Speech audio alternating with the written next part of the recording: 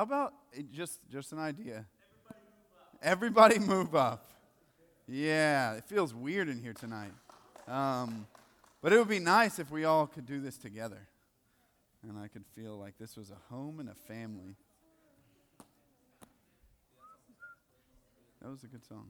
I've never heard that one. I did like that one. Sweet. Okay.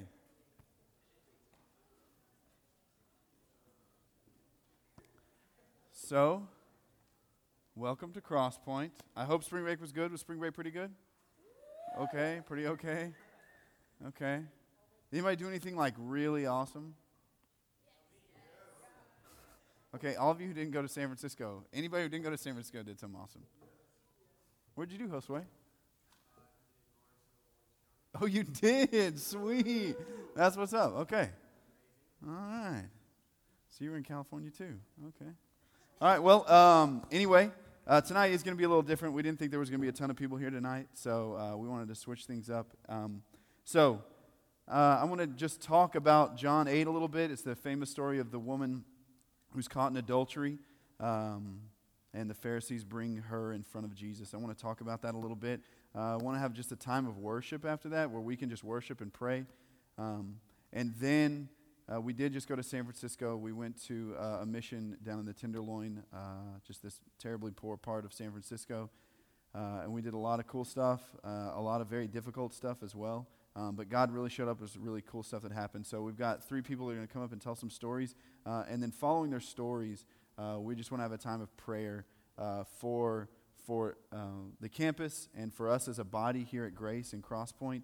And so we're just going to pray about some particular things in light of these stories. And so we're going to have each of the people telling stories are just going to lead us in prayer for those specific things. So if you got your Bible, well, before I get started, I always want to bring this to your attention.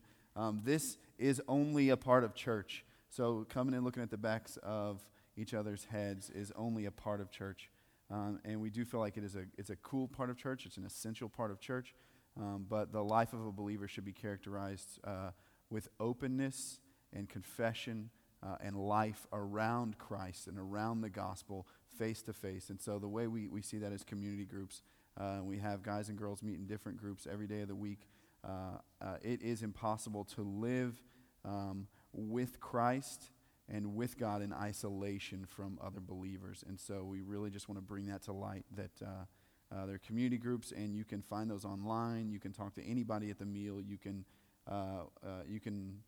pick up flyers we have at the meal, put your name on them on the back, and if you're interested in community groups, please don't hesitate to let us know that, because we feel like that's an essential part of walking with Jesus, is not doing it alone. So, all that being said, go to John 8. I just want to seriously take just a few minutes. I want to look at the story. I want to highlight one thing before we lead into worship. So, John 8, we're going to be verse 1, and we'll go all the way to verse 11.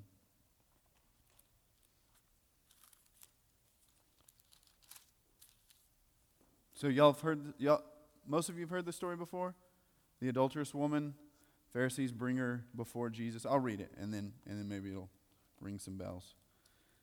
Okay, but Jesus went to the Mount of Olives early in the morning. He came again into the temple, and all the people were coming to him. And he sat down and began to teach them.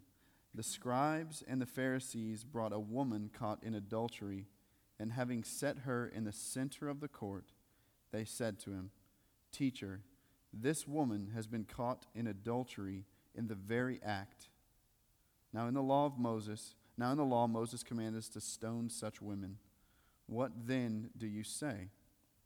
They were saying this, testing him, so that they might have grounds for accusing him. But Jesus stooped down and with his finger wrote on the ground.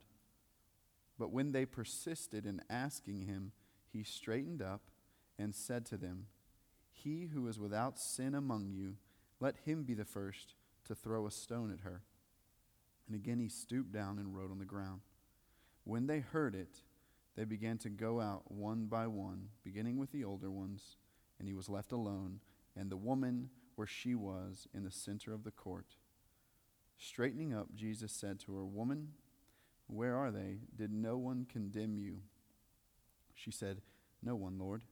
And Jesus said, "I do not condemn you either. Go from now on, sin no more." Yeah, so most of you have heard that story before, or at least that let he who's without sin cast the first stone. Heard that. So I really want to look at this story in a very raw way.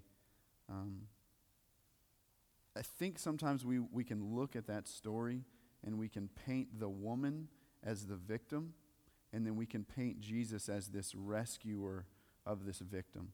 And we're like, oh, like Jesus really did a good thing there. Like Jesus did a good thing. And you see with the Pharisees, it says they brought her to the court, and they said, in the law of Moses, we're supposed to stone women like this. We're supposed to stone adulterous women. And it says that they weren't looking for really justice, right? They weren't really trying to keep the law of Moses, but they were doing it to test him. Because Jesus had been saying up until this point, I am from God. I am not opposed to God. I am not opposed to the law of Moses. I am not opposed to the law given to Moses by God. He is actually my Father. And everything he does, I do. And so they're trying to trap him in here, right? They're trying to trap him because what they want him to do in the middle of everybody is, one, condemn her and stone her. And so Jesus is going to come out in some circles looking like this very aggressive guy. And the other thing is what they really wanted him to happen is to say, no, you shouldn't stone women. And then they could point at him and say, well, you can't be from God because you do things differently. You can't be from God because God gave us this law and you don't want to keep that law. So you can't be the God of Moses. You can't be from the God of Moses. So they're trapping him, right? Either way, something bad happens to Jesus in this setting here. So they weren't really looking for justice. And another reason we know they weren't looking for justice is because they only bring the woman. And in the law of Moses, in the Old Testament, it is not just the woman. It's the woman and the man caught in adultery are both brought before the court. And they're both stoned. So you see them bringing this woman. But still, we look at that story, right? And we look at the woman, and she's the victim, right? And Jesus, in a very clever way, rescues her. But I think in a very real way, in a very raw way, this woman is not a victim. This woman is an adulteress. Like, she's either one of two parties in adultery. She's either like the woman hanging out on the street, like looking to sleep with married men. Like looking to sleep with married men. She's looking to ruin a home of a man with children and a man with a wife. Like she knowingly is sleeping with a married man. That's not a victim, right? That's not a good thing. That's not a light thing. Like I don't know if any of y'all have like dealt with this in your family of like mom or dad in an adulterous relationship, but it's not a great thing. Like that's not a beautiful thing. Like everything is wrong and bad about that situation. Or she's this other party. She's the mother. Like she has kids. She has a husband. And she's out roaming the streets, right? Like breaking up a home. But either way, she's not the victim here. Like either way, she was caught in a terrible act. An act that is terrible enough that in the Old Testament, there are a ton of things that you can do that are wrong, but God says, take the life of an animal instead of your punishment for that. There are these things that men do wrong that there is atonement for. Like, place your hand on a goat, have the priest cut the goat's neck, and the goat will take your life instead of your life for your sin. The goat takes the life, right?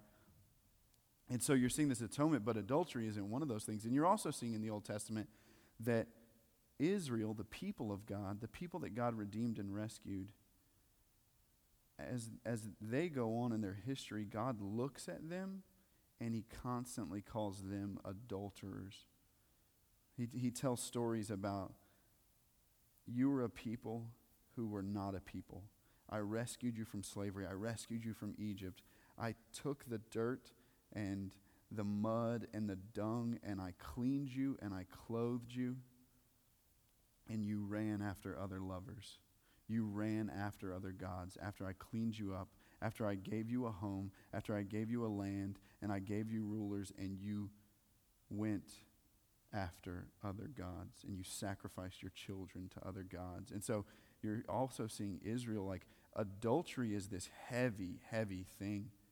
It's this heavy, terribly destructive thing. And so when Jesus says, let he who is without sin cast the first stone, I think it's a clever way out of the trap, yes. I think it's a clever way out of the trap, yeah. He did a good job of getting out of that trap, and I think Jesus does that well because the Pharisees are always trying to trap him. But then that raises this other question, like, is Jesus taking lightly adultery? Like, is Jesus, not a rapper, is Jesus taking lightly adultery? Because it almost seems that way. It's almost as if this woman who wrecks homes, whatever side of the alley she's on, whether she's the wife or the prostitute or whatever side, Jesus is not holding her accountable. He's not holding her accountable for like doing terribly destructive things. And how is that possible? How is it possible that Jesus is God and completely just, completely good, completely perfect, and lets people who do very terrible things off the hook? Right? Like, how does he maintain goodness? Because I think we look around and we can pinpoint people in the world that we want to see brought to justice. Like we like the guy that shoots up an elementary school. We look at that and we're like outraged. Like, what the heck is this freaking guy's problem? Like, he needs to be brought to justice. So something in us looks at wrong done and wants justice rendered. Like, we want to see justice happen. And if God doesn't hold accountable those who do evil, he's not a good God. He's a wicked God. And so if God doesn't hold murderers, adulterers, liars, thieves, wicked people accountable, he's not a good God. So how is it that Jesus is able to take this woman caught in this destructive, wicked sin and just let her off the hook, and with like a slap on the wrist, like, go, don't sin anymore. I don't condemn you. And I think the answer is the most beautiful one. Jesus inaugurates a new covenant at his death. Jesus inaugurates a new and beautiful way in which God interacts with mankind. Jesus takes the sin of that woman. The reason he can say you're not condemned is he can say your condemnation I will take on the cross. So he can let her off the hook because he's going to take her punishment. So the gospel says that the gospel is not saying that adultery is okay and that sin is a light thing and that destructive sinful habits and things like that are okay and Jesus is just cool with it. Go do what you want to do. The gospel says, no, everything we put in the law of Moses, all of those things, thou shalt not kill, thou shalt not steal, thou shalt not covet thy neighbor's wife, those things, they're incredibly heavy and wrong and wicked. But the problem is they take place in every man's heart, and every man ought to be held accountable. This is just a woman they brought to the middle of the court to try to trap him, right? And so the reason he can take her off of the hook is because he's going to put himself on the hook, and he is completely aware of that. And so it's not that she's not condemned. It's just that she's transferring her condemnation onto Jesus, and Jesus is able to forgive her because he's going to suffer her punishment. And so the gospel is not sin's okay, Jesus gets you into heaven. The gospel is sin is wicked and wrong and an affront to God, but God loves humans so much that he would rather suffer the punishment owed to men than allow men to suffer the punishment. And it's one of the guys in San Francisco, he just said it, but it hit me in a weird way.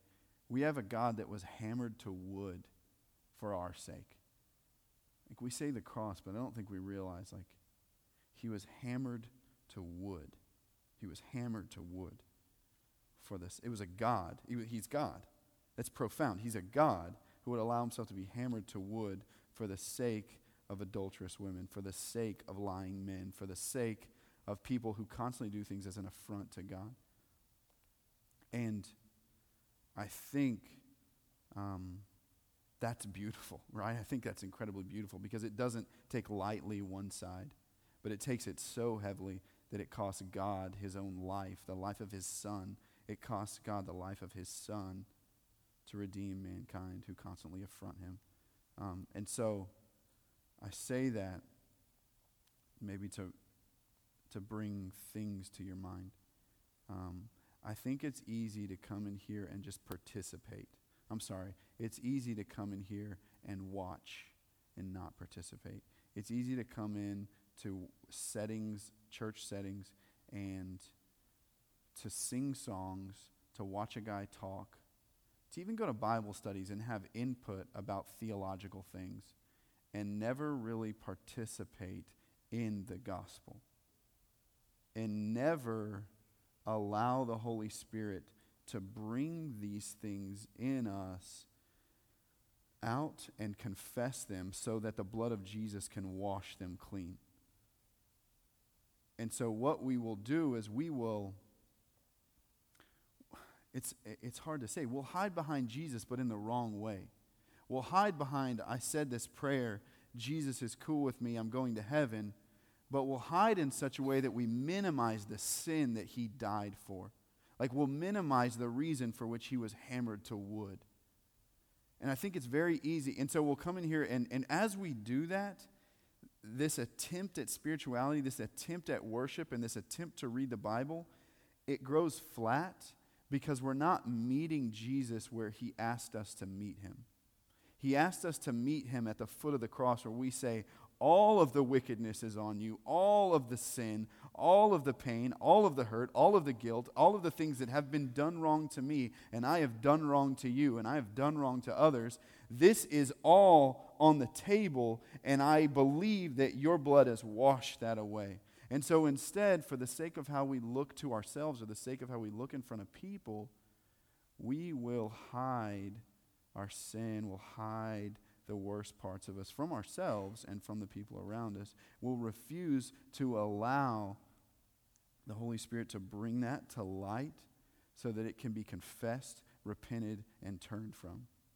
And so before we get into worship, because this time of worship will only be singing if there are things in your life that need to be confessed, and they need to be confessed to believers and to God.